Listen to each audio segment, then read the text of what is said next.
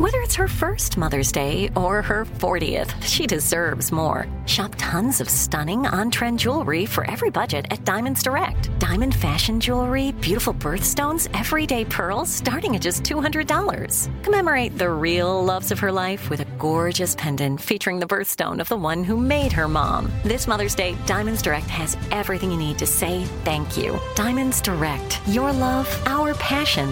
Online at diamondsdirect.com. Coming to you live from the Cross Country Mortgage Campus in Berea, Ohio. This is Cleveland Browns Daily, brought to you by Ballybet, now live in Ohio on 850 ESPN Cleveland. Here are your hosts, Bo Bishop and Nathan Zagura.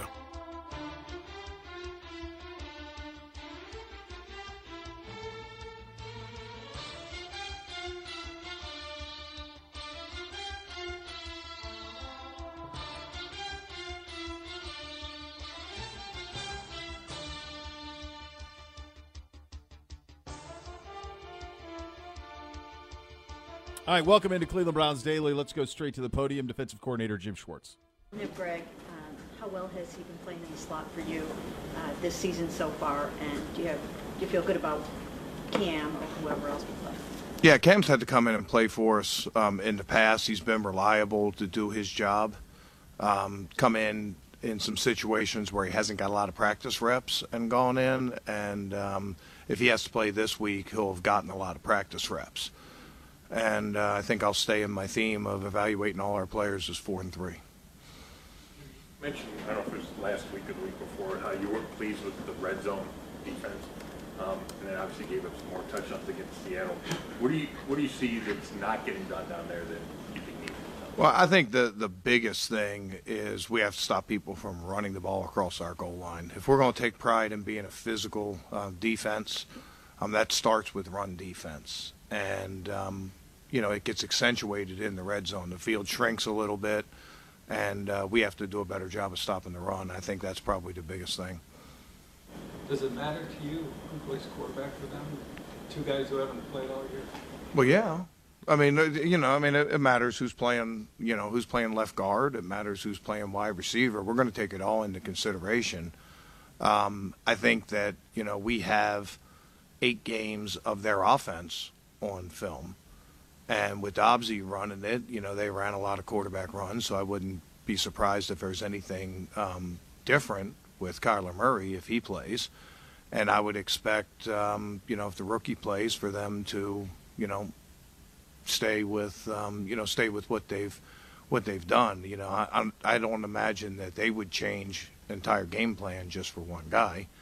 I think there was a reason that they wanted to fit Dobbs into that role. So, we're going to look at the scheme. We're going to take into account players' individual strengths and weaknesses as we put our scheme together. But we'll be ready, whatever they decide to do. He's a big guy. Does he run the same stuff? Well, he didn't in the preseason. They ran the offense, but he didn't run a lot of the quarterback runs. But a lot of teams don't run those quarterback runs in the preseason, right? Well, they have it. They have a lot of stuff on tape from the first 8 games, and so we're going to prepare for that scheme, and then we're going to prepare for the individual talents of players.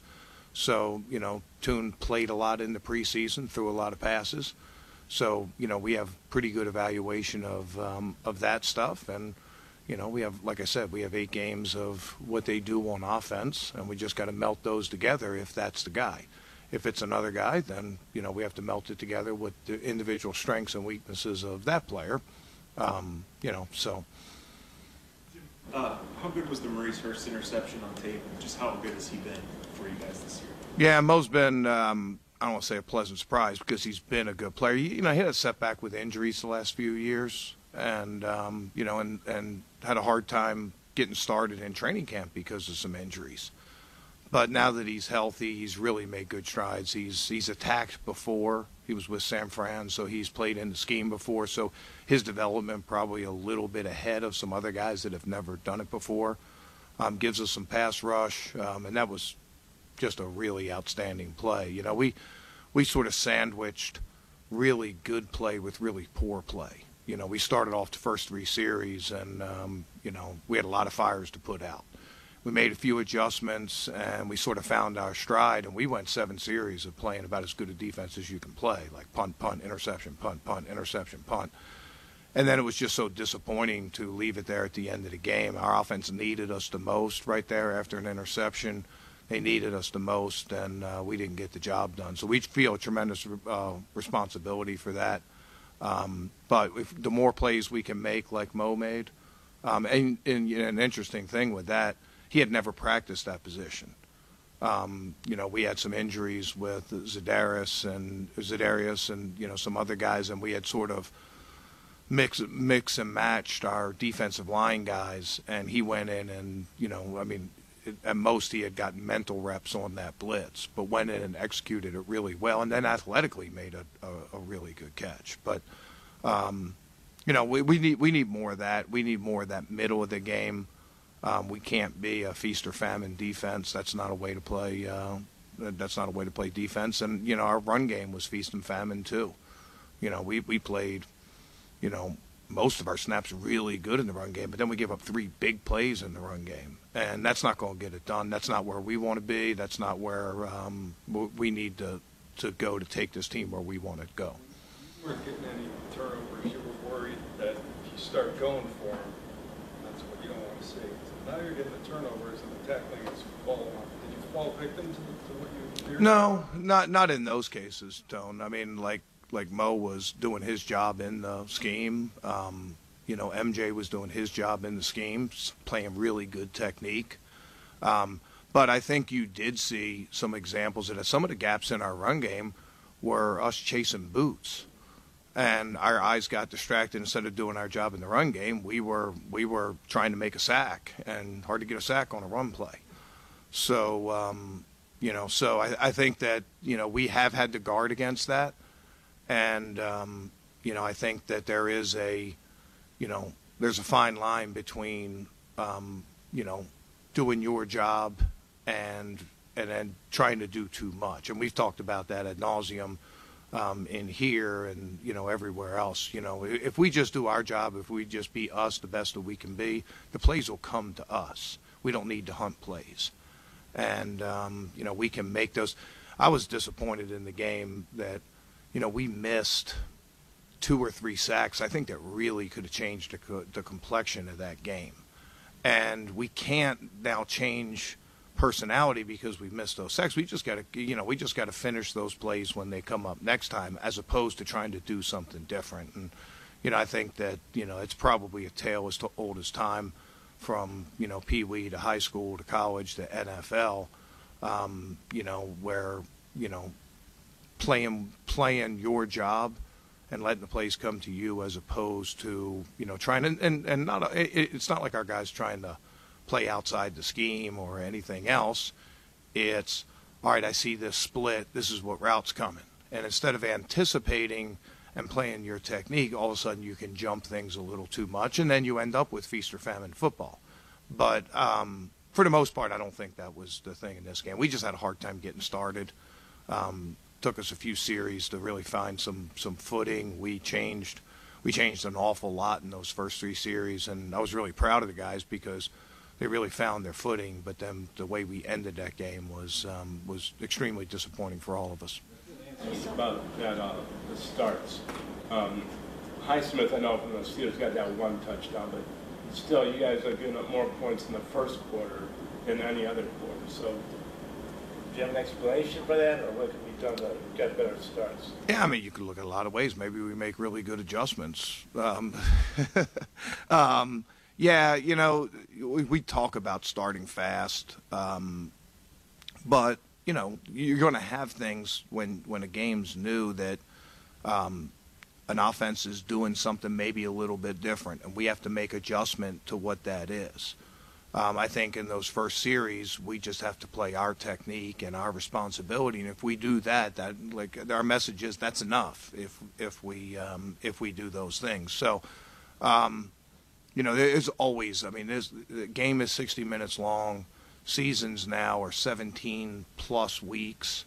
there's going to be a lot of adjustments and ebbs and flows of a season, right? There's going to be things that an offense does that try to take advantage of what you do, and then, and then the defense takes countermeasures, and then the offense. I mean, that's a constant thing throughout a season, but also throughout a game.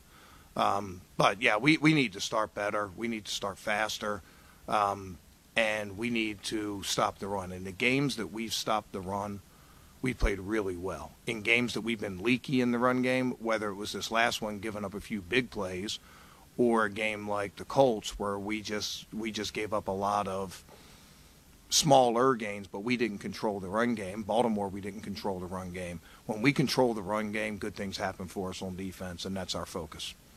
Pet Singh, knowing your personnel so well, and then Jonathan Gannon having taken over for you in Philadelphia and probably knowing a lot of the nuances of your scheme. Do you just do what you do, or do you have to change up some of your looks and fronts to kind of cross them up a bit? Well, he was here too, so we have a lot of experience in our building with him too. So that probably works both ways. I'm sure all my playbooks were on the server when I left Philadelphia. But, people change terminology. They, adapt to their players. What we're doing now is probably about maybe 40 or 50% different than what we did in Philadelphia. Not just because we have different players, but because the league goes through ebbs and flows and, different things like that. So, and we also have a significant number of different faces on defense. So, when it's all said and done, it might help with a little bit of preparation. Might make our preparation a little bit easier at times. But when it comes down to it, it's Sunday. It's going out and performing and executing and playing, physical and playing with effort and playing with some passion for the game. Last one. You were in not being able to get that last stop after the interception. What did you identify as what was the biggest issue? Yeah, well, it was the one play missing a tackle. They throw a short pass. We end up in zone on that play. And, we had played a good technique in the zone to force him to throw a 3 or 4 yard and then missed tackle, and that put him in field goal range. And then all of a sudden they're in field goal range, and the game completely changes. So that's probably, and the exact same thing happened to us in San Fran. San Fran was man, right? But it got a completion, and when we're going to do some more stuff in some 2-minute situations in practice. And just add to our periods a little bit more, because when the game's on the line like that, we have to perform better. All right, guys. All right, there you go. Jim Schwartz at the podium as we welcome you in on a Thursday edition of the program. I like it. That's strong. I like it. Yeah, thank you. A couple in a row. Good You job look. Well, this is fantastic. You look great. This is the unbelievable hoodie. This is an incredible gift out of you. There will be a reciprocation that I'm working it's on. called a gift. I understand, but there will be. I'm working on some things. Yeah. This is the perfect hoodie for this. Oh my gosh. For this weather. And I like the way it's cut. It's got a nice cut to it. The angles. Yeah, I like it. Yeah. We don't want to talk about it too much. Well, no. I want to talk about. Well, nobody's going to find it with that beautiful horse on the side. No. How you been? I'm good. Good. I'm feeling good. Everybody's heard we've got a lot of talk about zip. We're not talking about Akron, but we're talking about the Zips on the ball. Big win for Akron last night in the wagon wheel. Action. They beat Kent, and they get to, that was their second win of the season, I believe, for Joe Moorhead. It was 1-7 v 1-7. Gibby Cam. It was on ESPNU. What happened to Kent's with the, why aren't they good at football anymore? Kent had a good year last year. Antonio Gates isn't walking through that door. Easy. They've been good since then. They've had some good teams. Yeah, they had a great team. A couple of years ago, they were one of the top offenses. Right, Their offensive coordinator. Edelman that's right. He went to at Colorado. That's right. Where'd Edelman go? Edelman was Kent State, right? Yeah. The wagon wheel doesn't compare to Bowling Green v. Ball State on ESPN2, which my father was quite pleased was the case last night. That game was on. That was last night. Was that a rivalry game? Not at all. That was 4-4 versus 2-6. You got to be the Toledo, right? You and Toledo. That's the big one. What's that called? I think it's the Peace Pipe. It's now something else, but why would you change that name? You shouldn't. Well, why would you change that name? I don't Peace remember. Pipe is something they have some kind it's of beautiful anvil now, or they have some. We're going to smoke the Peace what Pipe it is. together. Right, now. that's the beautiful thing. The Native Americans come into the teepee. We'll smoke the Peace Pipe. And that means our beef is over. Uncle Tom had a teepee on the property, up behind the house. Little Right. peace pipe action. It used to be that. What was and it? It's now What was something it, else. what was It's the Battle of it made of? I-75 What was it? trophy. The teepee? Yeah. I don't. Canvas, I believe. It was his. canvas. Yeah, it wasn't hides. Okay. I don't know what it is. It's some trophy. It used to be really cool. It used to be the peace I was pipe. hoping one. it was I love hides. Takes a lot of hides to do a big teepee. For sure. Yeah, it takes a lot. Bill and Walton. and also it would have to be, and you can't hunt bison, No. so you're going to be talking about probably be cow. What do you think it was, though? What would the They would have been buffalo or bison. Yeah. Yeah, There you that's go. what they. But would like, shout out to the Zips. I think they scored like 21 or 24 in the fourth quarter to come back and win. They were down by 3 scores. yeah. It was AIDS at the game. Did you take She it was in? supposed to be. Yeah, I don't know if tailgating went awry, but my kid did not make it to the she game. did not make it to the game. No. Okay, very good. And the molder of the boys. She's one of the molders of the boys. We saw her on Saturday. I was going to say, I didn't realize she was at the compound on Saturday. She was there on Saturday. Got through the retina scan just fine. We now got her on file, so she was Wow. in charge of the children. Yeah. What did you guys do? What was your we big night had? out? Well, couldn't do much because we had the Buckeye game at 7:30. Little Yeah. 7:30. So we had a dinner. The blonde and I had a dinner, and then we were back by 7:30 to watch the Buckeye game. So it was Just quick. a little date night? Yeah, it was quick. Hour and a half. Oh, baby. It was like an Little downtown AARP 140? Well, and she had a. It was like no, an it was the ARP. club. She had a. It is. That's our life now. Is that? Well, I got I two. get I got it. basketball practices from 4 to 9 tonight, and no stops in between. So look, there won't even be. I'll have to eat dinner at 3:30. That's where we're at, kids. That's where we're Gross. at on a game week edition. Sounds awful. That could have went in another way. Could have. Yeah, it's close. All right, let's take a quick timeout. We'll update you on velocity and zip and all of those things. Zip, baby. We'll get into that coming up next. We're off and running. Cleveland Browns Daily, 850 ESPN Cleveland.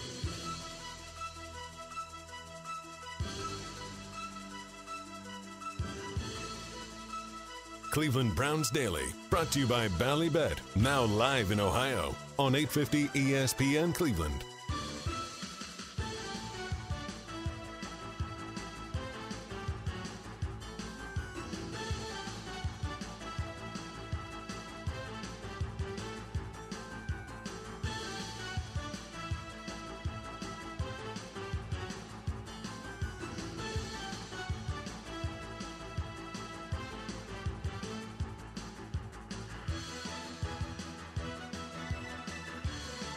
All right, welcome back in. Hot Topics of the Day presented by Vivid Seats, official fan experience partner of your Cleveland Browns. Deshaun Watson with a media availability in the right around noon, I guess is when it took place, and told reporters earlier he's not sure if he'll be able to play on Sunday. We know we saw him throwing yesterday. Zip. And he had a little bit of zip in the step. Amari We'll today, see. Team Zip, according to the cardiac kid. Yeah? Yeah. Okay. Okay, so he'll be back on the practice field today at 1:30. I think if you so in 10 minutes, right? I think if he goes through today and he puts in a full today, puts in a full tomorrow, I think he's going to head into this game without an injury designation, and I think he's going to start. I think right now that is the trend. What we're preparing ourselves for, not locking it in, is could something change? But he's feeling the best he's felt. He's throwing the ball the best he's thrown it. It feels like he is back. And I wouldn't read – so I want to give you the number of names that are on this injury report. David Bell, knee, DNP, 1. Joel Bitonio, not injury-related, rest, 2. Amari Cooper, not injury-related, rest, 3. Delpit, ankle, shoulder, limited, 4. Tony Field, shoulder, full, 5. Jerome Ford, ankle, limited, 6. Mike Ford, glute, limited, 7. Myles Garrett, not injury-related, rest, 8. DeJuan Jones, shoulder, DNP, 9. Cam Mitchell, groin, shoulder, full, 10. Greg Newsome, groin, DNP, 11. Chief, DNP, ankle, 13. Zadarius, not injury-related, rest, DNP, that's 14. Sione Takitaki, hamstring, limited, 15. Anthony Walker, shoulder, limited, 16. Deshaun Watson, right shoulder, limited, 17. Jed Wills, foot, ankle, DNP, 17? 18. 18. Alex Wright, knee, DNP, 19. They have 7 on theirs, by the way. We have 19. I wouldn't Say, how many humans do we have in the roster? I wouldn't read too much into this on a lot of these, and the ones that I'm gonna tell you that I'm not reading too much into, because all they did was a 7-on-7 was the only part that was like a full speed practice. The rest was a jog through, is what Kevin Stefanski said yesterday. So in a 7-on-7, you really have no idea if your offensive lineman would practice or not. So Jed Wills played, reportedly was no worse for wear coming out of that game. DeJuan Jones, same thing. I think that we'll see today, but I think both could return to practice today. And so I wouldn't get too worried about this. If this list stays like this going into Friday, that becomes more of a concern, but I think we're going to see a big change in this list going into tomorrow. But from their standpoint, some interesting ones.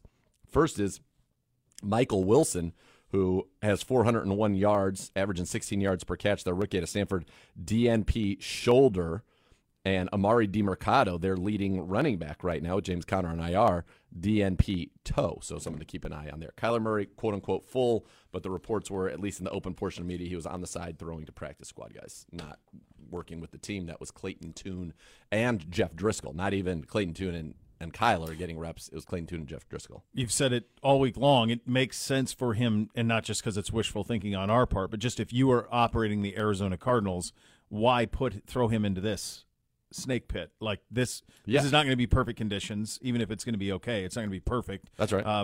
Who knows what the turf's going to be like? This defense, no thanks. Next week at home, climate controlled. We'll see it on Atlanta. Grady Jarrett's on IR, their best pass rusher. Yeah, absolutely. A little bit of a soft landing spot for your. I think they are an interesting team though, because I don't know that their mind is made up on what they're going to do with him, or if they're in a position to draft one of these quarterbacks, how they handle that. I think that's why you want to play him and play him in advantageous situations. You want to play him so that and so that also to potentially showcase. Correct. Because I think there'd be a great deal of interest in him if he were on the market. I would agree with that. I think there would be a great deal of interest as we see the dearth, a.k.a. the paucity of quality quarterback play going on right now. Tequila phone home. What I like, though, is so he had the water bottle in this hand. Yeah. He dialed it, held it up, but then also went like this. That's true. You had it both sides. No, you had already established this as the phone. This is it. Come on, Tequila. By the way, that's the size of a cell phone in the late 90s. Yeah, the Zach Morris. Yeah. The boys asked me, NBC said, when did you get your first cell phone? I said, college. And he goes, what do you mean? And I'm like, yeah. And it was literally, bud, just a phone. This is so much more powerful than any computer we interacted with. Dude, come on. Through college. Probably computer. All the way through. Yeah, for sure. There was nothing. And it's a camera.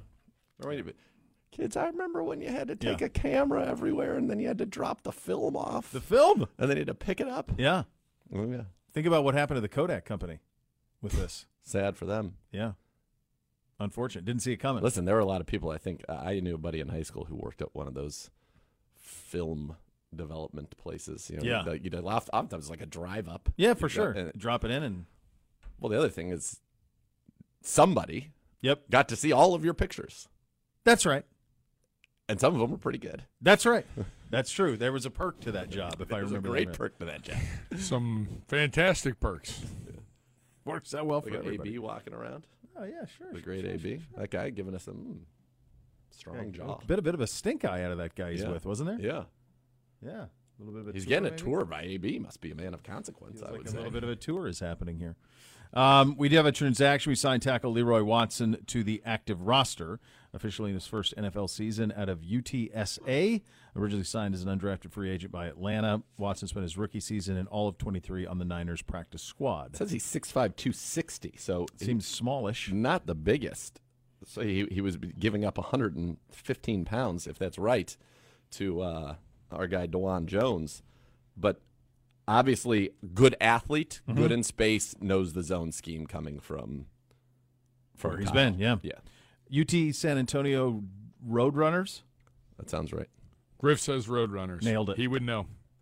Yeah. Deep in the heart of Texas, relishing in the Rangers' first World Series win. No, he's the one who watched. Bochy. Did. There might have been two. Bochy. That's what my dad kept asking me. Bochy. Who's that? Bruce Bochy, the manager of the Rangers, who was for a time the manager of the Giants. Hold on and a second. Padres. Bochy's the manager of the. Yes. He's the World Rangers? Series. Yeah. He's won all those World Series with the Giants, and now he won one with Texas? Yeah, Bochy. Yeah, Bochy is a guy, He's man. fourth. Dude, he's Bochy's the Robert Horry of managers. Wow. Bochy. I saw Lachlan Murdoch on the big call this morning with the Fox people, not pleased with the World Series at all. At all. Let's see. Game 1 was on a Friday night.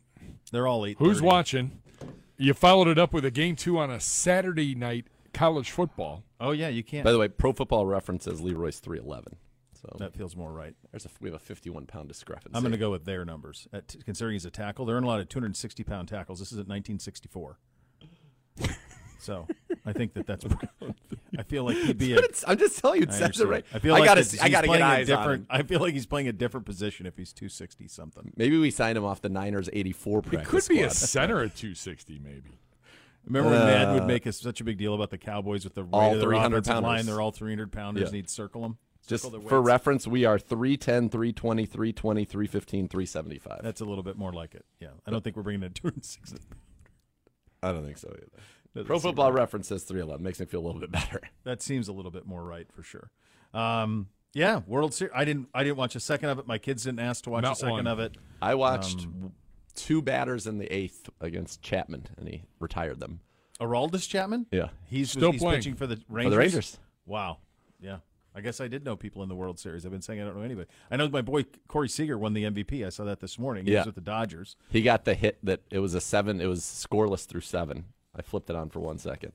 It was scoreless through 7. He got the hit that led to the one run. This will be a historically low from a rating standpoint. This is what happens when you play the most important games of the year past 8:30 at night in the East Coast for 25 years. No one's seen an important baseball game.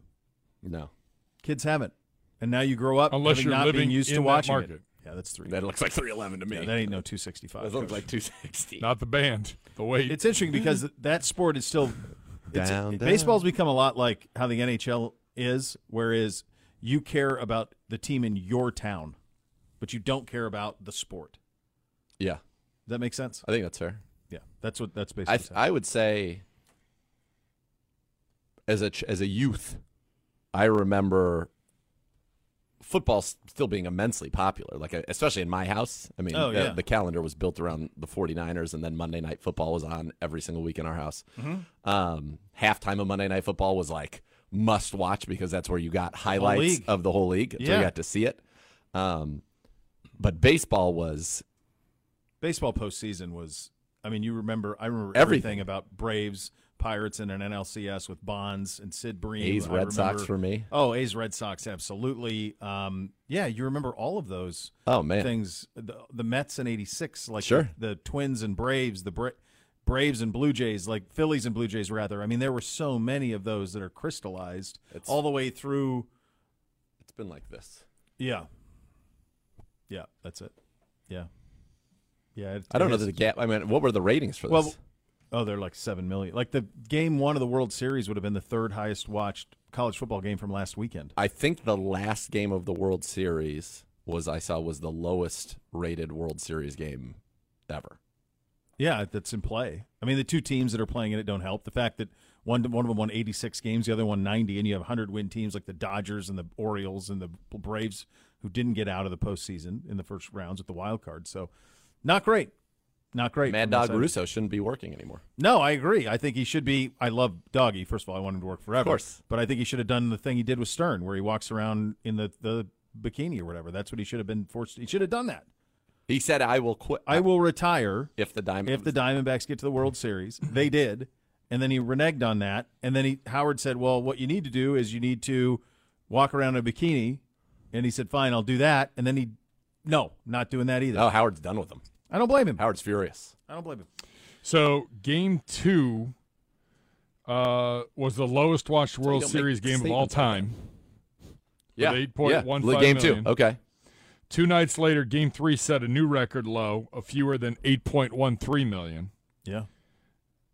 Tuesday night's Game 4 saw a jump back above the numbers for Games 2 and 3, but the average of 8.48 million was still a record low for a World Series Game 4. And we're talking about, what do you say, 28 million people watched Niners-Bengals? Yeah. Yeah, meanwhile, ESPN is like Monday Night Football. It's not even crushing it. Like, that's all. That's the NFL, but it's even the college football. Yeah. On a weekly basis. It's the number 2 sport in the country. College football competes against itself in every time slot, multiple channels, and it still delivers 2 games a weekend that's better than that. I mean, it's nuts. It's the number 2 sport. It's the number 2 sport in this Last country. year's World Series averaged 11.76 million. God, that's a game. I mean, big drop. That's a huge drop. Not great.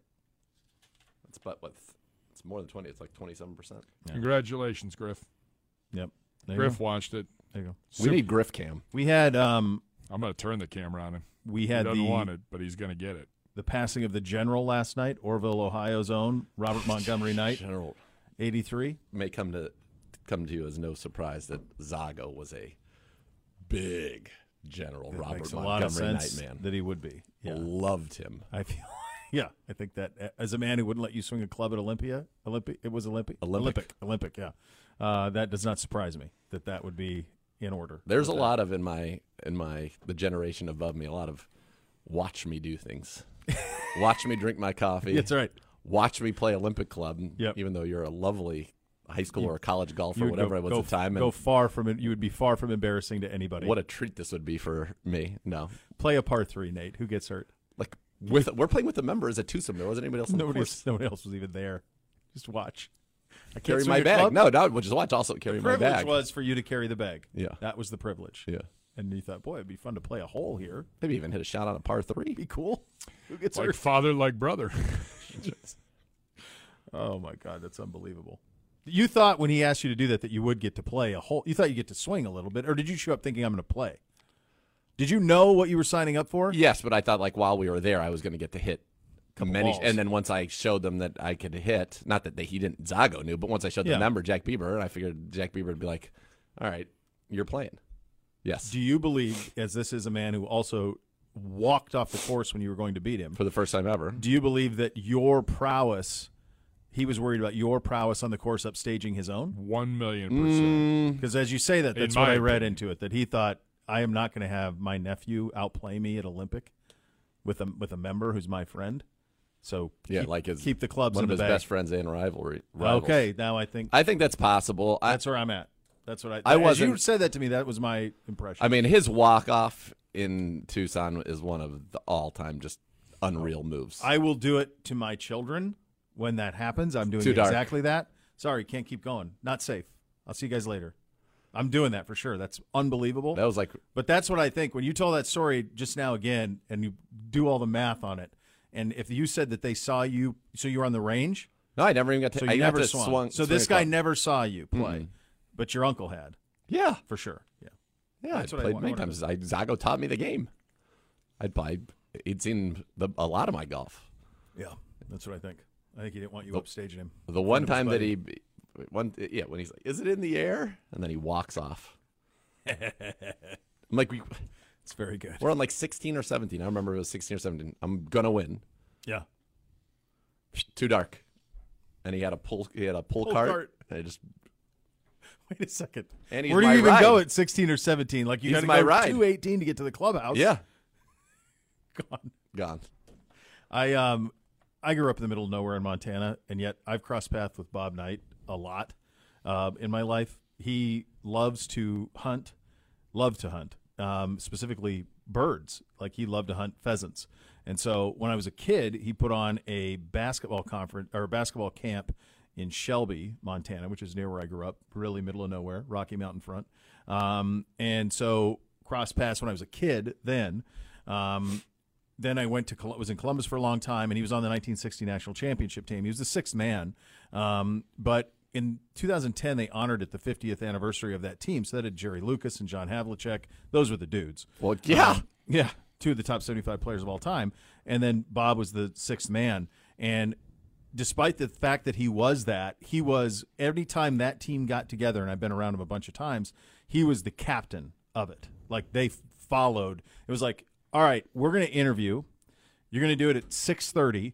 You're going to be there 5 minutes before. We're going to come in and we're going to be out at 6:40. You're going to do me, Jerry, and Hondo, and you're done. That's it. Like it was, but he was very cool. But it was like, these are the parameters. You're doing it now, or you're not doing it. Like this is how it's going to go. And they all would, whatever he did, they locked in. Let's do it. This makes sense. And anytime they were introduced in front of the crowd down there, he got the biggest reaction. Like he got the biggest ovation. And he was a nemesis for them for years at Indiana. There's that classic game in the early 90s, Jimmy Jackson versus Calbert Cheney, that was a ridiculous game. Calbert Cheney. Both those guys were dudes. Yeah, but, I hated when the Bullets drafted him and he was trying to usurp Rex's PT. He was a hell of a player. What he was a crap. national player. Not of a the good. It was not a good pro. No. Good college player. No. And when Jimmy you're a- was a good pro. And when you're a lefty, it just looks better. Yeah, he was a sweet. Jimmy's a college great player. pro, and then Yeah. Tony Braxton brought them down. Brought it all down. So Bob had that, and then this was probably a decade ago. I got a text from my brother, Dusty's Bar near where I grew up in Brady, Montana, and this isn't a one stoplight town. This is a one stop sign town and a one bar town. Like there is a gas station, a post office, and a bar. And our family owned the bar for a long time, and my brother was bartending, and he goes, "You're not going to believe who came in." And no, probably not. And it was Bob Knight, the general. So the general comes in, he orders a Jack and Coke and a Snickers bar. And one thing I knew about Coach Knight is he did not want to be made a big deal about, but he sure did like it if you knew who he was. If that makes sense. Of course. So my brother gets him his things. Nobody makes a big deal, and he obviously knows who he is. He watched a lot of basketball, and gets him the Jack and Coke, gets him the Snickers bar, and says, What a great order. Isn't that great? Jack and Coke and Jack a Snickers. and Coke and a Snickers. Unbelievable. And so my brother goes, "There you go, Coach." And that made up until that point, he made no mention that he knew who he was or anything. Just took the order. Little twinkle in his eye, little smile, put a $100 bill on the bar. Outski he went with his order. So that was that. And then he ended up pheasant hunting on my uncle's property. My cousin Ross Bishop drove him around, and they shot birds. So it's crazy. I hated him as a kid. I hated Indiana basketball so much. Hated him. But I've crossed paths with him all these different ways for a guy who, and now I look back and you see the videos of him with the golfing show, which is just tremendous. Oh my God. How much Amazing. he hated that, and the outtakes are unbelievable. That outtake that was going around yesterday of him after the '84 Olympics, identifying Jordan at 21 as the best player he's ever seen. It seems now but in '84 nobody thought that. Telling the Portland GM draft Jordan, and the Portland GM going, "But we need a center." He goes, "Draft him to play center then."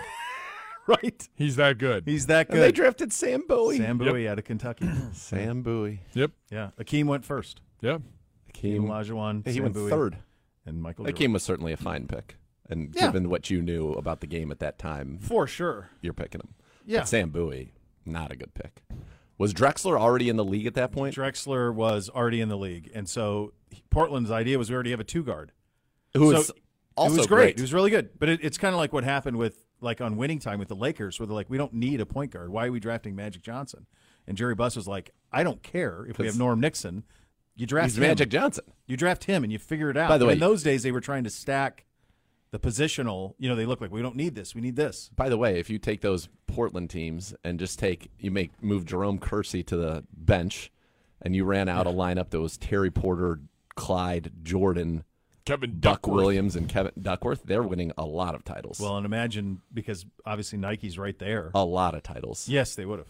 Yeah, it just was a totally different sport. It wasn't positionless. It was like, no, I have to have. You have to play this spot. But I would just be like, all right, Clyde Drexler was 6'7". He's plenty. Yeah, you're going to play 3. Oh my God, they solves it. They would have been nasty. I was lucky enough. We were a young Drazen. BG my senior year. We played in the Indiana Classic. Yep. Dan Dockich was my coach. Mm-hmm. Dockich and I had a great relationship. I wasn't even a full member of the media. I was a student media, but I was calling the games on the radio. But he took a liking to me. He's like, "You get it. You understand basketball. Mm-hmm. None of these other people that cover us do." Sounds like Dan. Yeah. So he he's like, wherever you want to go on the trip, you got all access. So he took me to shoot around on Saturday morning. So we win Friday night. We beat Grambling, and they were playing Boise State. It was set up. Knight versus Dockich for the first time. That's great. So Saturday morning, we have a shoot around at Assembly Hall.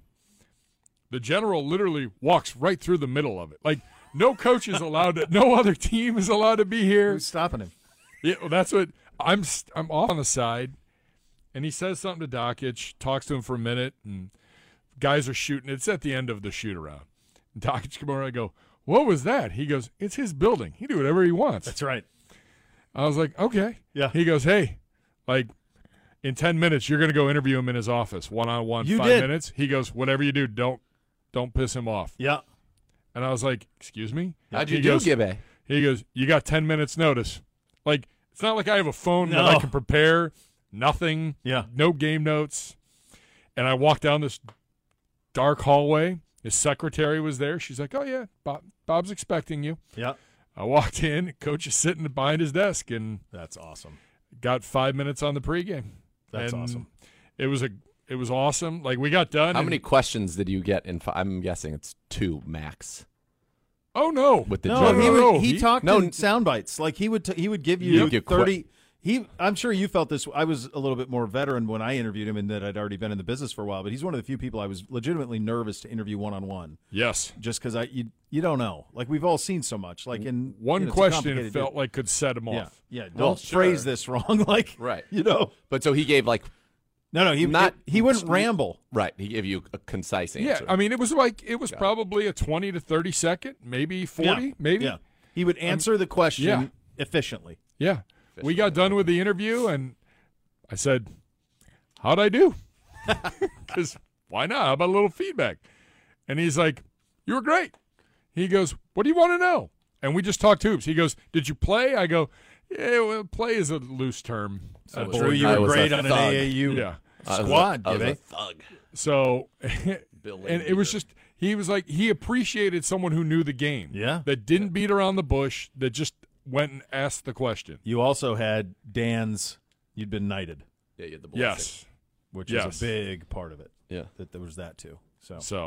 But he was always great to us because the Wolf family was one of the longer boosters, ever, and so they always took care of him when he came in. So all the stations I was at were those, they owned them, so he would always be very kind. Yeah, the few other times that we had stuff when I was with ESPN and everything, he was always extremely nice with his time, gracious. Yeah, he was a good guy.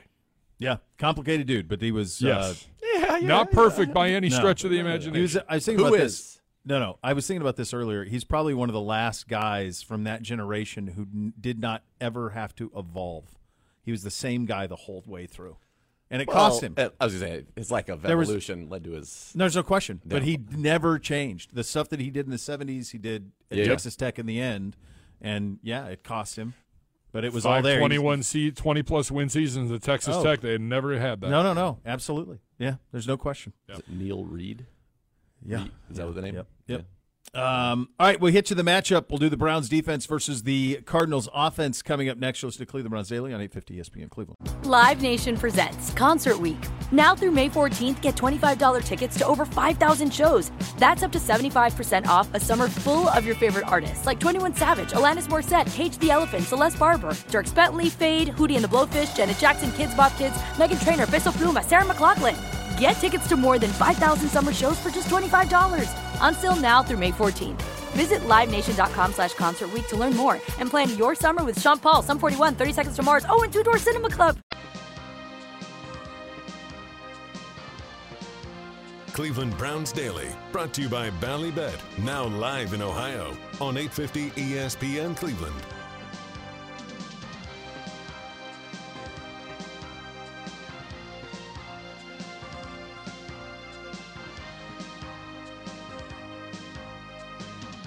Be part of one of the most passionate fan base in the NFL. Join the Next Gen STM presented by Ticketmaster. It's the official wait list of your Cleveland Browns. Being a Next Gen STM is the best chance to become a season ticket member in future seasons.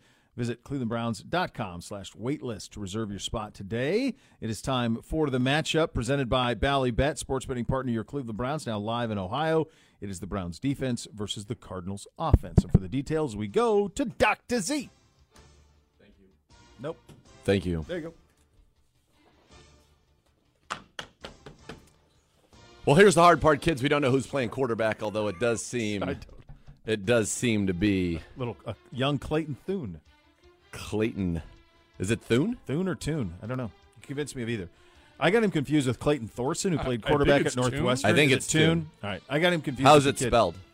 Thune. Then it's Tune because he puts pronunciations on here as opposed to their actual names. Okay. If there's one that needs to be done, so he's got it as Tune. Okay. So there we go. Clayton Tune, Houston. We're gonna expect it to be him. This guy played a lot in college, 47 games, 44 starts at Houston, second all-time there in passing touchdowns, total touchdowns last year, threw for 4,074 and 40. Limited preseason action this year, 57.6%, 353, touchdown, a pick, 4 sacks, rating of 73.6. So this is a team right now that is without its top running back. James Conner's been on IR since week 5.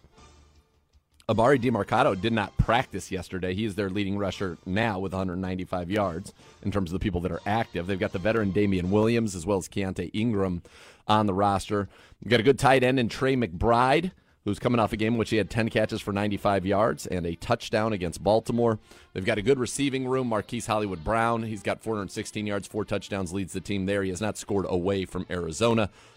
Rondale Moore has 147 yards rushing, which is the most of any wide receiver in the NFL, and a franchise record. And then they have Michael Wilson, the big rookie out of Stanford, their third-round pick. Now, he did not practice with a shoulder injury, left last week's game early. He has 401 yards, averaging 16 yards per catch and 2 touchdowns on the season. Good run-blocking offensive line, and they've been an explosive run team. 13 runs of 20 or more yards, tied for first in the league with Miami. 5.1 yards per carry, second with Miami. 29 runs of 10-plus yards. That is fourth in the league. They're the number 4 rushing offense.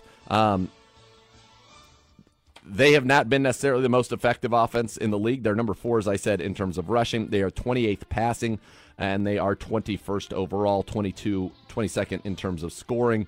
They do not possess the ball for much, 25th in that category. And really, it's a new team. I mean, Josh Dobbs was their quarterback for the whole season. Yeah. And Josh Dobbs is gone. Dobbs was 1-7 as a starter. He's gone. Clayton Tune, or it could be Kyler Murray. But everything coming out of there, it sounds like now, is going to be it's going to be Clayton Tune this week and Kyler Murray next week. Good run-blocking offensive line, and it is a big offensive line. 310, 330, 310, 320, 310 across the front. Yelled to Froholt, a name familiar to Browns fans. I think that we can, if we get them in passing situations, look, our defense should dominate this game. Yep. They should dominate this game. We should be able to get them in obvious passing situations. We should be able to pin our ears back. We should be able to get after the quarterback. We should be able to dominate this game. This is a game for our defense to dominate. Our defense has been very good, by the way, at home. 12.8 points per game, 186 yards per game, best in the NFL, 101 pass yards per game, best in the NFL, 21% on third downs at home this year. That's also best in the NFL. We should dominate this team. This is not a good football team, folks. I mean, we're not trying to, make bulletin board material. It's just the fact of the matter. This is not a good football team. They are 1-7. They have lost 5 games in a row. They lost those games by 19, 14, 17, 10. Last week by 7, but it was really, I don't even know what to make of it. It's such a bold play. It's November. Well, and there's snowy and slush, slushy and dirt, grime. You need like a carpet. I bet he definitely has those like the. Remember when Diddy had that guy with the umbrella? Yeah, that's what Bentley. He needs that guy. His name was Bentley. That Bentley guy. He needs that guy. Just sorting out where he's walking. Make sure. Agreed. Yeah, this is not a good football team. They started off plucky. They lose by 4. They lose by 3. They beat the Cowboys, but since then, all double digits. And last week, while they lost by 7, that was really a double-digit loss to the Baltimore Ravens. So, not a good team. We should be able to dominate them. Hollywood Brown, you don't want him getting behind you, but he's only averaging 10.9 yards per catch this year. Rondale Moore, watch some of the big runs there. Is that much? We should blink this team. I mean, this has shutout potential. Yeah, it should be. Handle your business. That's the way that handle your business. They scored 24 last week, but again, they've been around 10. It feels like 9, 10, 16. Yeah. We should. Yes. And that was with Dobbs. This is with this cat who's never played. Correct. Yeah. Hey, Browns fans, enter today for a chance to win season tickets for the 2024 season from Sugardale and your local Meijer. Head to browns.com/contest to enter now. And don't forget to grab the Sugardale bacon on your next trip to Meijer. Coming up at the top of the hour, Deshaun Watson's availability with the media. You're listening to Cleveland Browns Daily on 850 ESPN Cleveland. OBM, the preferred provider of copiers and document services for the Cleveland Browns. They'll tackle any size office. Call 216-485-2000 or visit ohiobusinessmachines.com. And now we head to the podium where earlier today, Deshaun Watson met with the media. How did the shoulder respond to yesterday's practice? It was good. It was fine. another work day in the books. You just got to keep progressing. What chance do you think you have of playing this Sunday? I'm not even sure. Just following the medical protocols, and we'll just go from there. Are you even more that this is part of the ramp-up period to get you out there in practice, or does this mean that since you're out there in practice, you have a really good chance? No, I mean it's part of the process. It's part of the protocols because you cannot throw and then just go out there and just try to play a game. So you're just part of the process, and we just take it day by day. Considering the setback you had in the Indianapolis game there, how much more cautious are you going through this process again, coming back? I'm not cautious at all. I mean, it's part of the process, and like I said before, the Indianapolis week was, I think, 4 weeks. So we try to, maximize or minimize how much I need at that time, and now we're going on 6 weeks. So, we just try to just stay the course, stay the process, but follow what the doctors say and go from there. Do you have to ice it or anything? When you're done with practice, what do you do for your shoulder? Just recovery stuff. Which is? Yeah, just recovery stuff, but whatever that requires.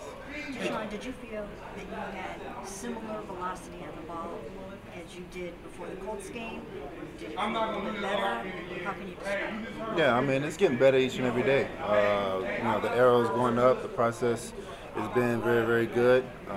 And we just, steady, just going day to day and just making sure that we're doing everything we can to build that strength and everything. Sean, have you tried any kind of different braces or anything? Has there been an experiment in trying different things for support there? No, sir. Now, how about padding or anything? Because I know you're worried about taking another blow to the back there. Do you have any extra padding in there when you do play? No, sir. Just in general, I don't want to assume, how do you feel at this point? As far as health-wise or just in general? I mean, getting that shoulder back to like what you consider to be 100%. How do you feel in that process? I feel, good. The process, like I said before, has been going up. We're right on track where we need to be for what I feel like.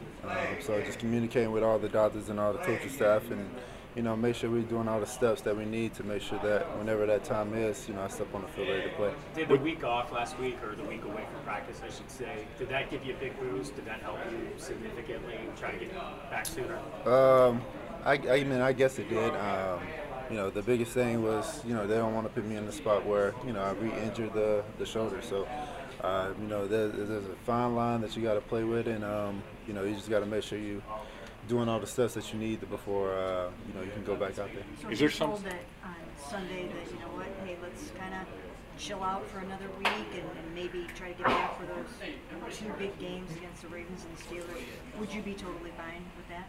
Of course I want to play, but like I said before, as long as we're all on the same page as a as a player, as a staff, and an organization, then I think that's whatever's best for the team, the best for the future of this team is definitely what we need to be heading to. Is there a hurdle or a test that you feel like you need to clear before you return to the field, whether it's Sunday or down the road?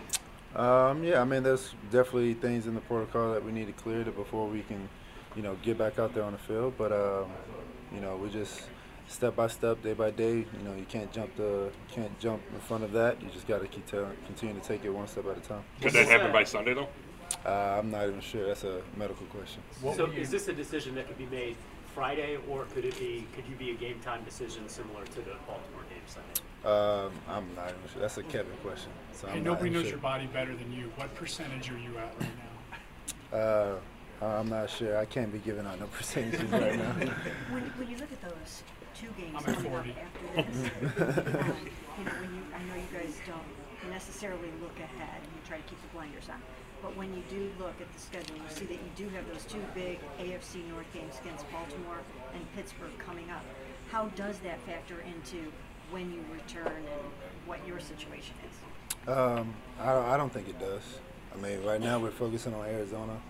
So I get the question and things like that, but right now, we're locked in on the Cardinals, and it's a big week this week for us to come back home in front of our fans and try to get the W. So, whenever that time comes, it comes. But right now, it's truthfully just day to day and, seeing how we feel.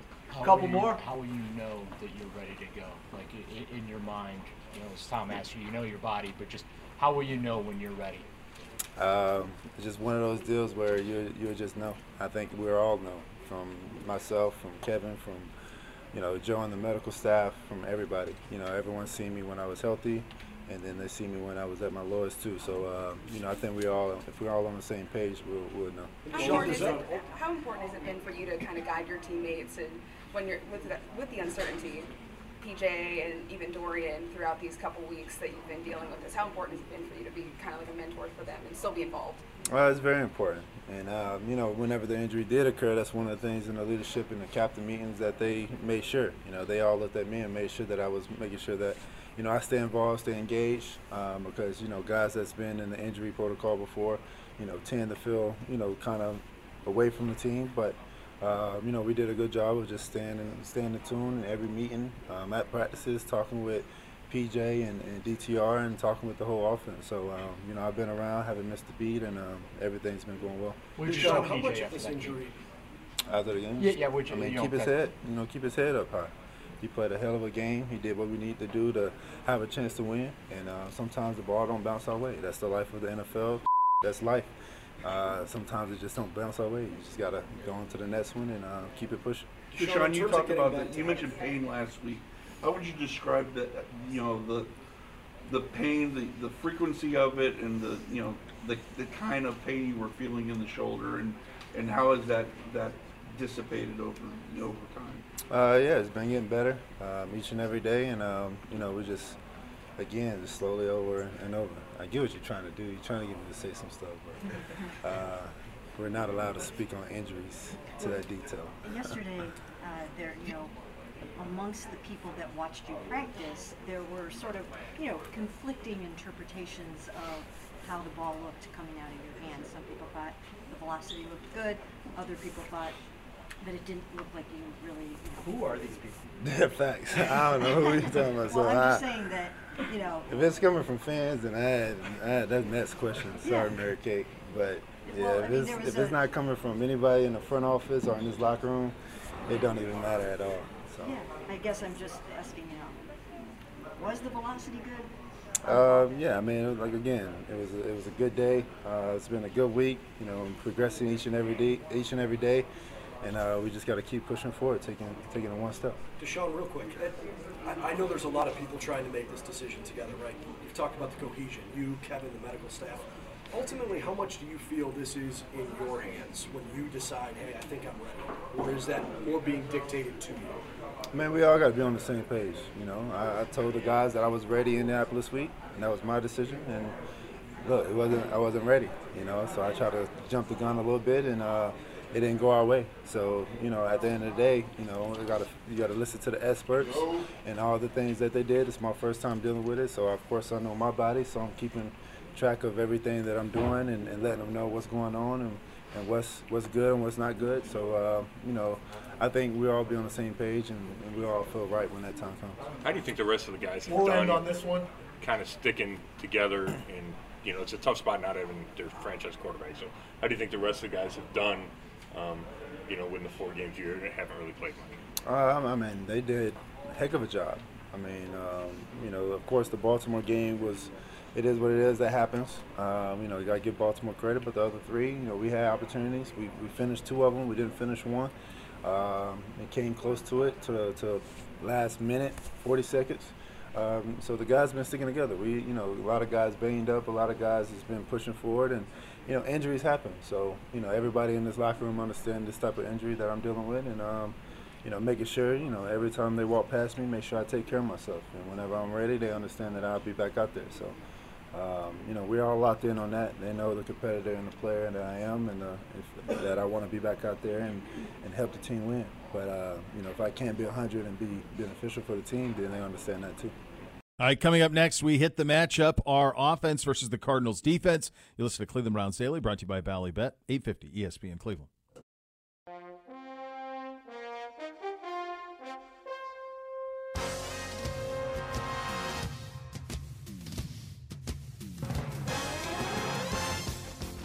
Cleveland Browns Daily, brought to you by Bally Bet, now live in Ohio on 850 ESPN Cleveland.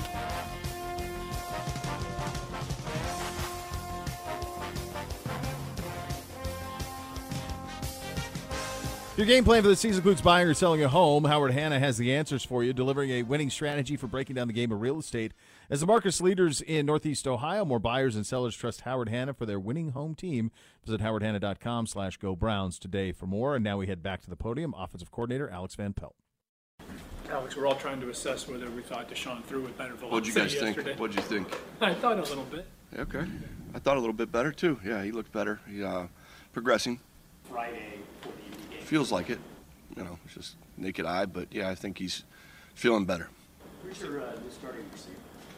Who is our new starting receiver? We're going to play by committee out there. We'll see who lines up out there first, but big shoes to fill. I mean, just hats off to Donovan. I'm sorry to see him leave, obviously, as a player and a person, but excited for his opportunity. You know, we'll have to have a couple guys fill those shoes. But is this an opportunity for Tillman to see? Yeah, I think he's one of the guys that definitely will be in the mix there. You know, he'll find his way. It'll get him more involved than he has been in the past.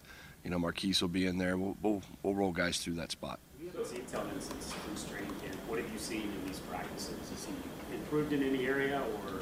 Absolutely. You know, he's a guy that we were high on coming out of camp. Made a lot of plays in training camp for us. Made plays in the preseason, and then just starting to ease him back into it the last couple of weeks. And now this is going to accelerate that maturation for him. But big body, big target. You know, brings a lot in the run game as far as a force blocker.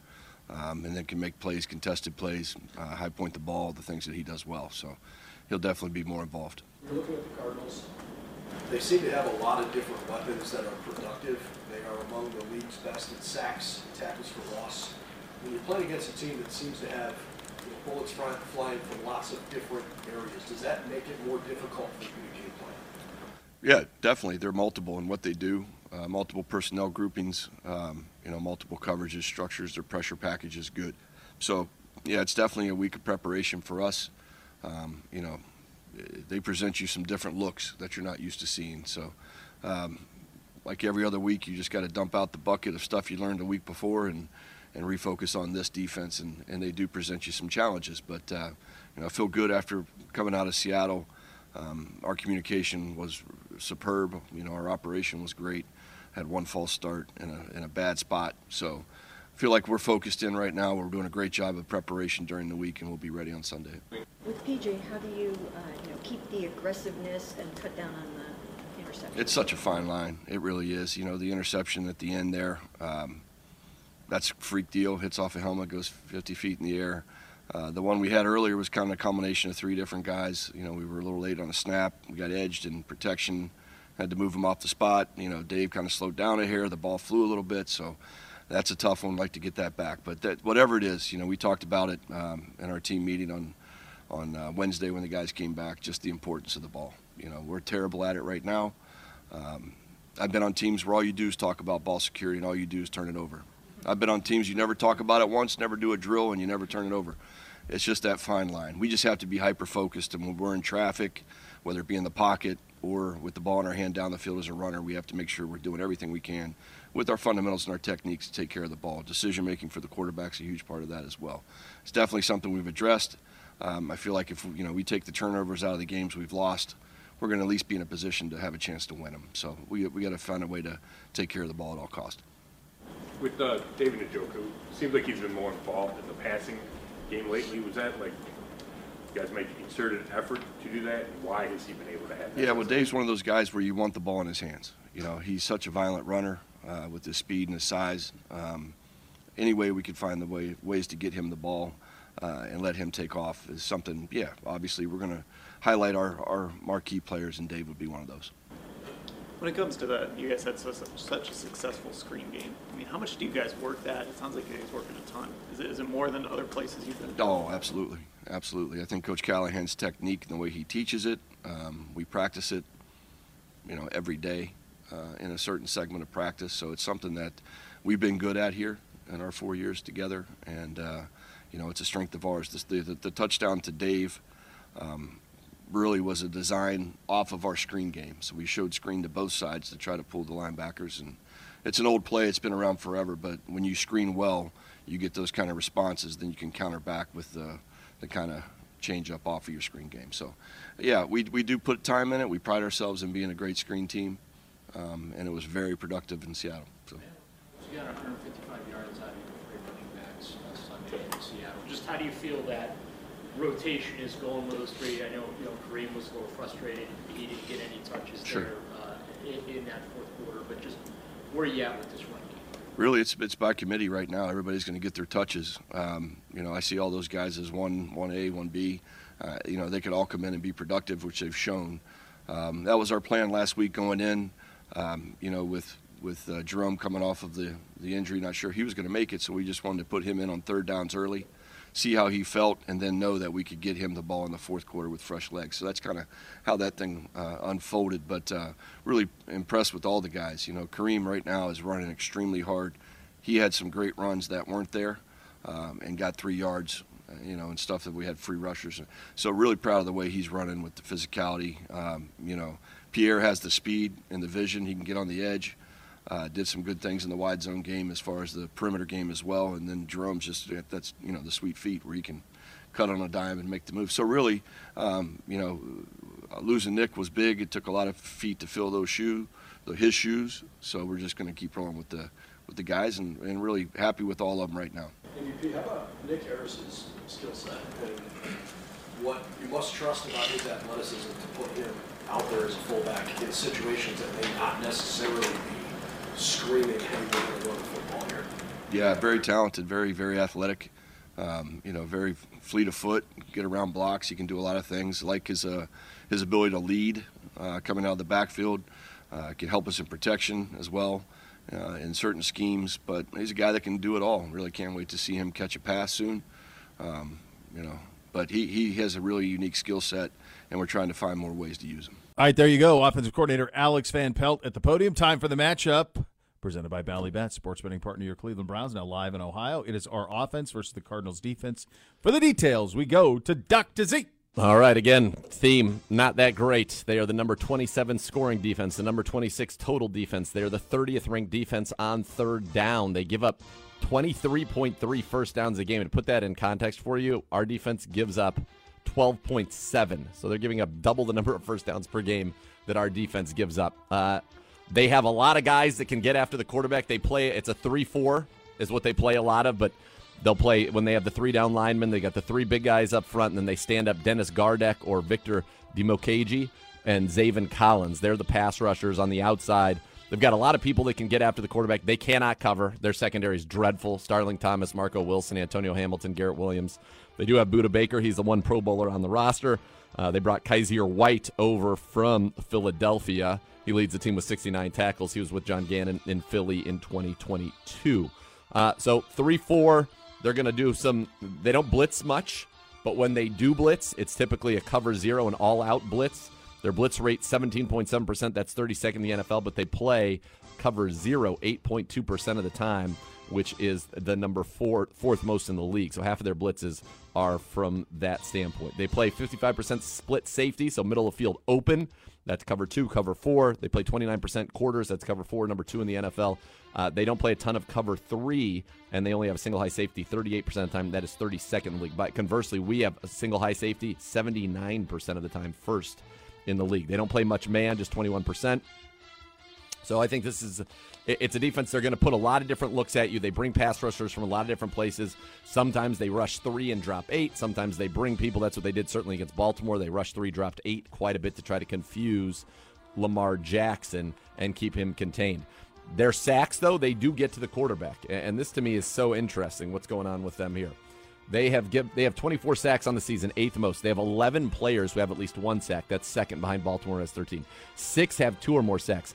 5 guys on the team already have new career highs in sacks, and we're halfway through the season. Dimokaji, 4. Zaven Collins, 3.5. Strong, 2.5. White, 2. Ledbetter, 1.5.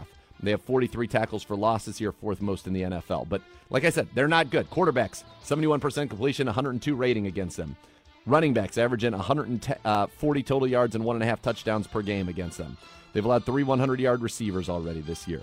They're not great, and our offense should be able to handle them. Now, sounds like our tackles back, and if you paid attention to scores earlier, we told you a pretty good indication that would happen with Dewan and Jed. Njoku's back as well. Who's going to be the extra receiver? David Bell not practicing. We know Tillman's going to be number 4. Cooper, Goodwin, and maybe we see more Marquise Goodwin. That could be a good thing. I feel right now that Deshaun Watson will get out there for the Cleveland Browns. We'll just have to wait and see if that ends up being the case. But it seems like everything is trending for him to be the starting quarterback. Our three-headed monster at running back, he's still very good. Jerome Ford, Kareem Hunt, Pierre Strong Jr. So I feel like it's a game we should win, and it's a game we should win big. Hard to imagine it the other way. But, of course, weird things happen in this league. As Denzel said earlier, they whipped the Cowboys. Yep. But even that team is not this one. That team that beat Dallas is not this team that's coming in here on Sunday.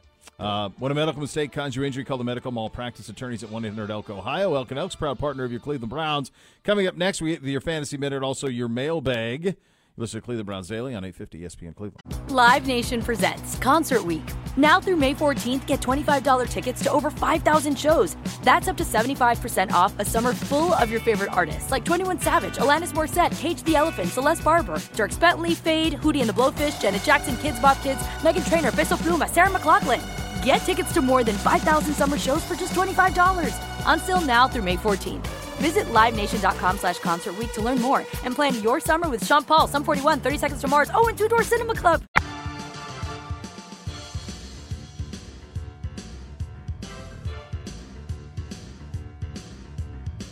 Cleveland Browns Daily, brought to you by Ballybet, now live in Ohio on 850 ESPN Cleveland.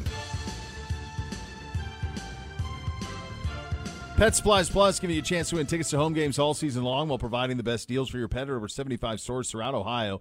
Enter to win at clevelandbrowns.com/Pet Supplies Plus and receive a coupon to use at your local store with your entry. Pet Supplies Plus, proud partner of your Cleveland Browns. Before we get to the mailbag, a Fantasy Minute presented by Scaleco Capital. Scaleco Capital, investing in scaling companies locally. Dr. Z. All right, quickly some news from Arizona where James Conner is on IR. Amari DiMercado is out with a toe injury, at least early in the early portion of practice this week. The team has signed Tony Jones out of Notre Dame, an undrafted free agent who spent time with New Orleans in 2020 through this season. He was released after 4 games with New Orleans, and they signed him on the season. 21 carries, 70 yards, 2 touchdowns. He also had 4 catches, 21 yards as well. So 2 total touchdowns for him in his career. He's averaged 2.8 yards a carry for his career. Okay. This is what I'm talking about. This is where we're at with this football team. Yeah, that's where they're at. Yep. All right, so there it is. All right, Fantasy Minute is where we actually are trying to go here. That's right, sir. That's right. A lot of big buys this week. Huge buys. Jacksonville. Yep. You got the Jags on a bye this week. You have got it's all good. It's all good fantasy. Niners. Yes. Niners, Jags, Lions, Broncos. I think you might be right. I think that I'm saying that not emphatically, but I do think it actually is right. All right, so what do we want here this week? Let's start with the quarterback position, because if you had Trevor Lawrence, you had Jared Goff, you're going to have to make a move there. You're going to have to change where you're going, and maybe some pick-up-and-play guys for you this week. So a couple of guys that I would go in the pick-up-and-play category. Sam Howell, I think, is a nice pick-up-and-play. Derek Carr against Chicago is a good pick-up-and-play. Baker Mayfield against Houston. C.J. Stroud against Tampa in that same game. And then I like, obviously, C.J. Stroud, as I mentioned, good. One I think that you could take like a little bit of a gamble on, Bryce Young against Indy. He's thrown it pretty well. And I like Heineke against Minnesota. That's not a good defense at all. So I think that you could maybe have some success throwing the football there. Well, don't forget, if you needed to go against the Washington Commanders, Mac Jones. This is more, we're getting really into the weeds deep here. Yeah. But they just traded traded away their pass rush. I mean, their 2 ends are gone. And there's like potentially 7 rookie quarterbacks starting. So. Yeah. So you got to get it. It's not easy. Not easy this week. All right, running back position for you this week. Obviously, it's all the normal people that you've been rolling with all year long. As you get into it, I think Zach Moss, even though Jonathan Taylor's back, he had another 60 yards and a touchdown. He's good. Flex him up. Roll with them every week. I like what Gus Edwards has been doing. He scored 3 times last week. Darrell Henderson, I think, is a solid start for you as well. If you need a Brown, Kareem Hunt, he scored a touchdown. He's clearly the goal line back. He scored a touchdown in 3 straight games, 4 touchdowns for the Browns over those last 3 weeks. So those would be some of the running backs that I would look at. Wide receivers for you this week. Again, you're going with the usual suspects. I think Devontae Adams has to bounce back. He's squeaky wheel. He's going to get some grease. Aiden O'Connell would be very wise to just get him the football early and often. Love what Gabe Davis has been doing for the Buffalo Bills. I'd like that this week. Josh Downs is starting to move into every week start territory for you. And yeah, those are some of the guys that I would look at wide receiver. Tight end, this is an interesting one. Darren Waller is out with an injury. Yep. Evan Ingram's on a bye. Laporta's on a bye. Kittle is on a bye. So that's 3. And Denver doesn't have it. So you're without 4 of the top tight ends is my point right now. So guys to pick up and play this week. Dalton Kincaid, I told you a few weeks ago to get him. If he's out there, you go get him right now. Trey McBride against us, although we've been excellent against tight ends, but last week 10 catches. You can't ignore that kind of volume. Different quarterback, though. Logan Thomas in Washington has been very reliable this year. Jace Ferguson, if he's on the waiver wire for the Dallas Cowboys, I like him.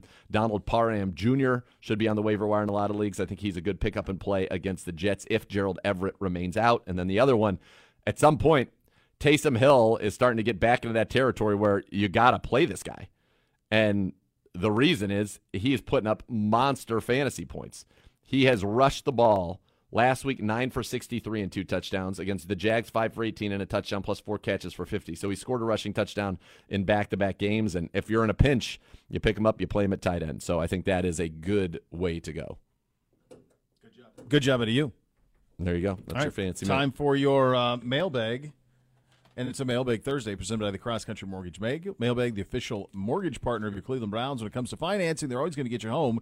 Visit CTM.com today. Equal housing opportunity, NMLS 3029. Hello, Gibby. Gentlemen, tweet your questions, ladies as well, That's to right. @Browns_daily. Sure. A few from yesterday, a few comments and questions. All right. Cleveland is the reason. I don't know if you guys know this or not. Arthur Smith is so smug because he's the son of the founder of FedEx. Come on. Is that real? Is that real? I haven't verified that, but Is that multiple it's on people. social? Really? I feel like that's a very quick Wikipedia. A lot of people I've seen that though from a lot. All right, That's what I've seen. I All gotta right. get to the bottom of this right now. Uno says confirmed. Uno confirms it. Frederick W. Come Smith. on. So founder or CEO? I need a personal life. Founder and chairman. His father of FedEx, founder. Jeez. Smith's father is FedEx founder and former CEO. Oh my God. I do whatever I want. No wonder. No wonder he's smug. Yeah. That explains a lot. Jeez. Explains a lot. House money, baby. Do whatever I want. Yeah. I felt like I would just be a NFL head coach for a few years. Oh my gosh.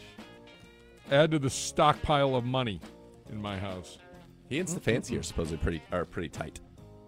There you go. Well, I mean, listen, it's good. Somebody seems good to know, even if he might not be the nicest guy we've ever come across.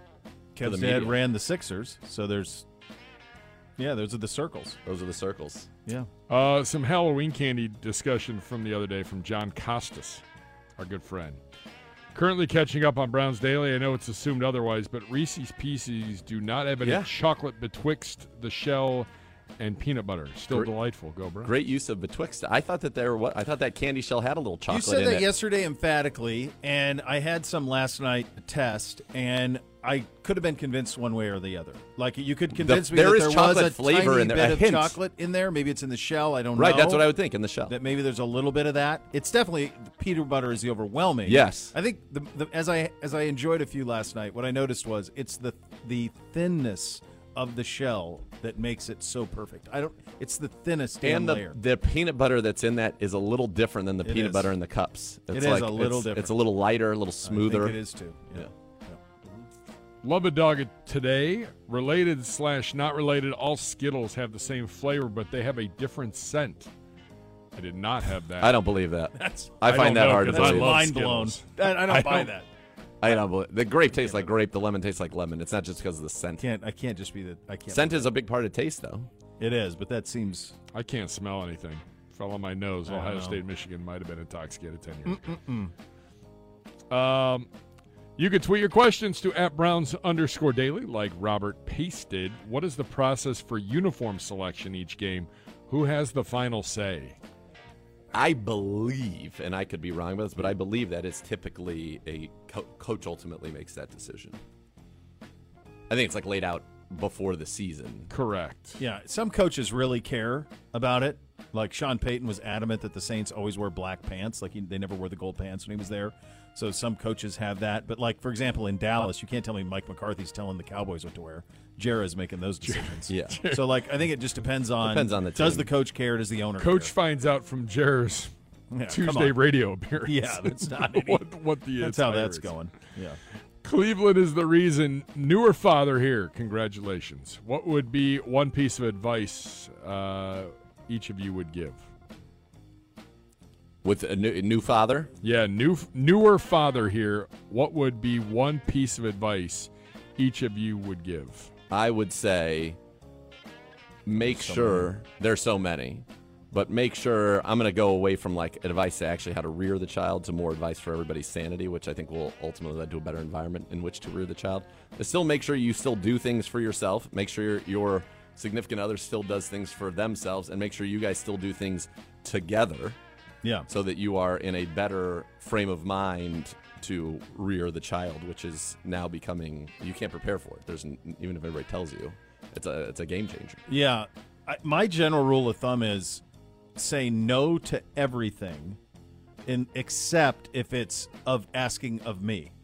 Like they have to earn the things that they get, but if they ask me, Dad, will you do this? Yeah, I'm in. Let's do it. What do we got to do? Let's do it, yeah. What do you need? Let's do it. Will you coach this? Yep. You want to go shoot hoops? Yep. Yep. Should we go play golf? Yep. All that. Because there's going to come a point when they're going to think I suck. It's Or already, just I can like, feel I'm it not coming. going to ask you. Yeah, and they got their own stuff. I already see it with like NBC's. He'll be 12. Like that's coming.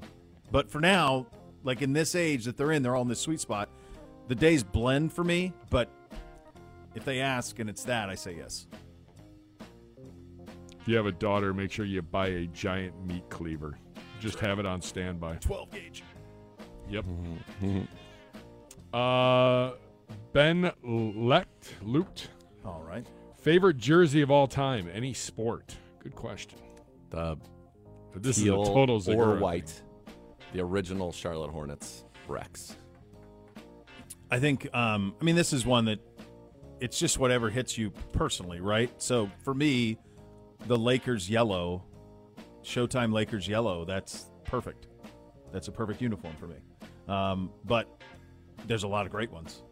And they're usually synonymous with winning. It's usually, when you think about it. Not mine. That helps.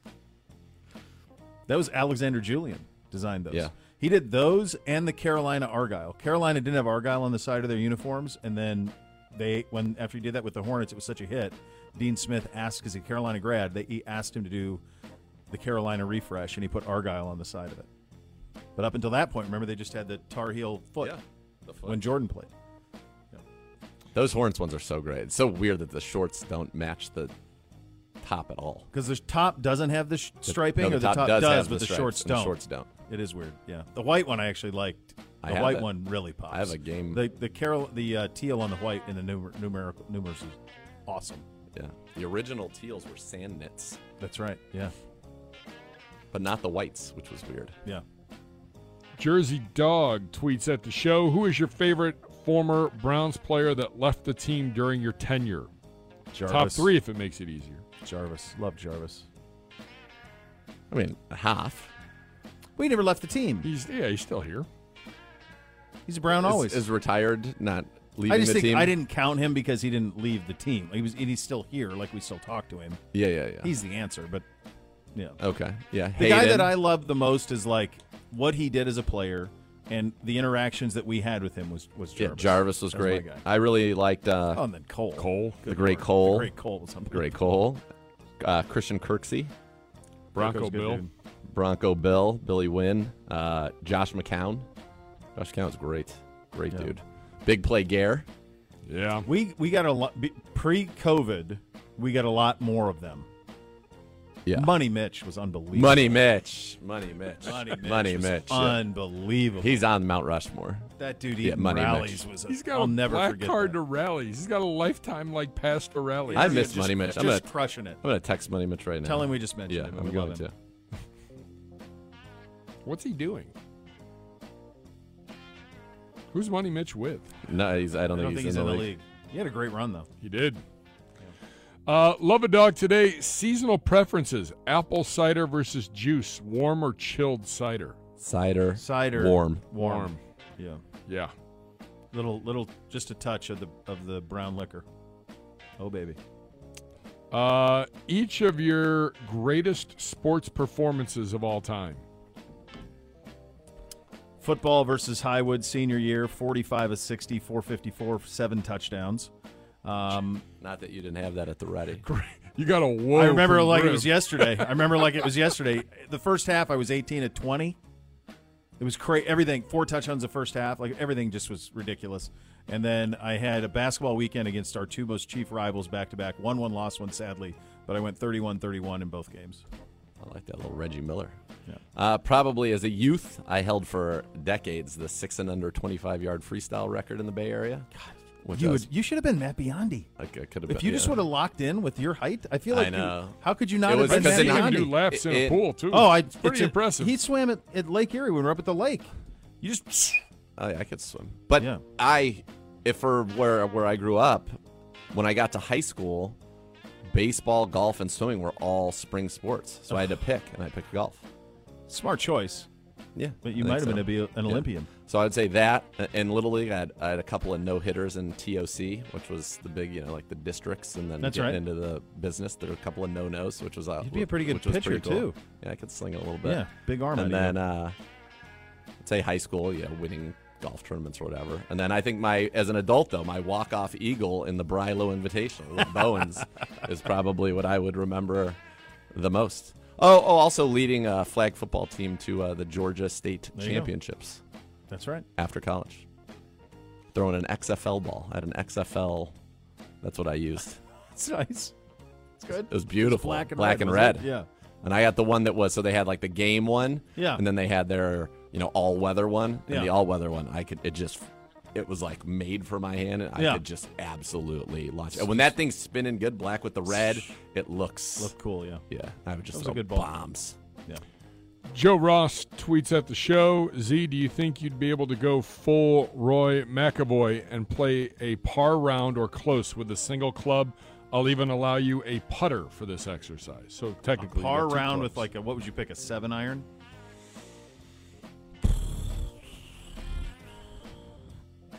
Probably not. I feel like that'd be really hard. Yeah. I'd have to. Depend on the tees, and it would depend on the course, but like. I'd have to do it at it would have to be at Walden. At Walden with what would you pick, a 7? Most people say a 7 or a 6 when they play that game. Just trying to think. A 7 I could hit all the par 3s with. Except for one. One of them I would have no chance. Maybe a 6. I don't think so. I don't think I could do it. You're great, and I love you, but I don't think so. I think that's a really hard challenge. Yeah. I think the more better at maybe could you break 80? If you gave me with one 2 club? clubs, I think I could do it. Like, could you break 80 with one club? Yeah. Yeah. It's just a lot of pressure on every single shot. Yeah. Like, with a putter, I think I could break 80. No way, 72. No chance. Bobby time. Favorite ice cream flavor and Bobby. topping. Favorite, excuse me? Ice cream flavor and topping. I don't have Brambleberry. I love a Brambleberry crisp. I don't have a topping. I haven't had it in many, many years, but I was a big Chunky Monkey guy. Oh, that's a win. Chunky Monkey is delicious. Very good. Yeah. I should run that. I think Run I haven't that had back just to yeah, see. but then I think I look at the pint, and I think it's like, it's absurd. I mean, Can't worry we're about talking. Jeez, what is he sipping? He's sipping on a Perrier. He's like straight out of a Busch Light commercial. It's that guy. unbelievable. It's just unbelievable. He's peacocking around today. Yeah, he's feeling good. As he should. He's running a business. He's got some real heat on his feet. He does. Look at Big Drew getting some TV time. He said, Well, he I is. said, hey, I think you're in the camera. That's And he's fine. like, I know. Well, there he is. Get close. What's there to Yes. be worried about? We're talking personal achievements. Junior year in high school. Let's go. Get him close to the mic. Junior year in high school, batting average, 757, top 10 in Ohio. Good. Wow, Nice. dude, you're raking. How did you And he not was play a for the punter. Buckeyes hitting 757? Did you have the right launch angle? What? Did you have the right launch angle? How did you not play for the Buckeyes hitting 757? Great question. There was a outfielder who went to the Astros, played for Ohio State. Ronnie Hillman, is that his name? Maybe? Sure. Ronnie Hillman was a running back for the Denver Broncos. Maybe not. He played against my brother. He claimed my brother was one of the best hitters he's ever seen, so it must run in the family. 757 speaks So for you itself, guys Coach. were like the Bash brothers. You really were. Yeah, must have been. Must have been, yeah. Hey. 757. 757. So I thought it's an airplane. That's pretty good. That's like what Billy Hatcher hit in the World Series against the A's. God, that's right. You had to deal with that. It was something like that. You're right. It was like 600. I want to say it was like 480. No. Billy Hatcher, something like that. It was better than that World Series record. First thing you do is say, All right, we got a break. Real set the quick. record for the highest batting average for the 1990 World Series, 750. Come on. Had 7 consecutive hits. Yeah, he was unbelievable.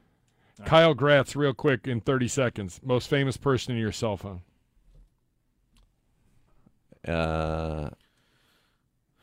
Ashton Kutcher. Huh? That's pretty good. I don't think I can top that one. Yeah? Used to have Jeb Bush. I have the White House switchboard direct.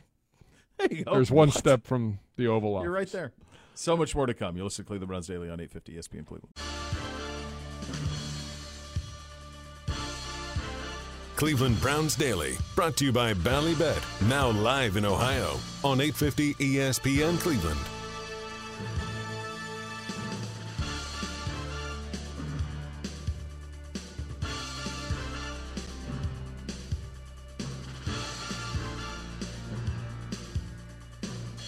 Don't miss Kevin Stefanski show tonight. Z Gerard, 7 to 8. Pierre Strong and Coach going to join the program. We have a Thursday nighter. We have Tennessee at Pittsburgh. You've already Tennessee said at it yesterday. Are you sticking Yeah. with that? Yeah, I like Oilers huge. Oilers huge. Fine. I don't like it. Well, I'm not a fan of it. It's back-to-back weeks. A girl wants to go against. No. This I'm not going to go against, but I'm. It's just this is one of the what the heart wants versus what the brain says. And I don't know. it's hard for me I to- don't like that team. I don't either. But sorcery. There is, and it is And in Cam Hayward in Pittsburgh. Yeah, Terrible towels, I like renegade. I like the Oilers huge. Next level coming up next. Thanks for listening, everybody. Cleveland Browns Daily, 850 ESPN. Thursday. You've been listening to Cleveland Browns Daily, a production of the Cleveland Browns and 850 ESPN Cleveland.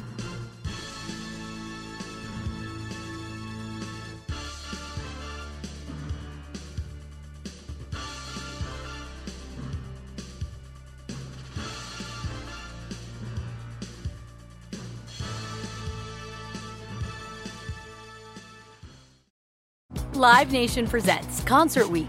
Now through May 14th, get $25 tickets to over 5,000 shows. That's up to 75% off a summer full of your favorite artists like 21 Savage, Alanis Morissette, Cage the Elephant, Celeste Barber, Dierks Bentley, Fade, Hootie and the Blowfish, Janet Jackson, Kids Bop Kids, Meghan Trainor, Bissell Pluma, Sarah McLachlan. Get tickets to more than 5,000 summer shows for just $25. Until now through May 14th.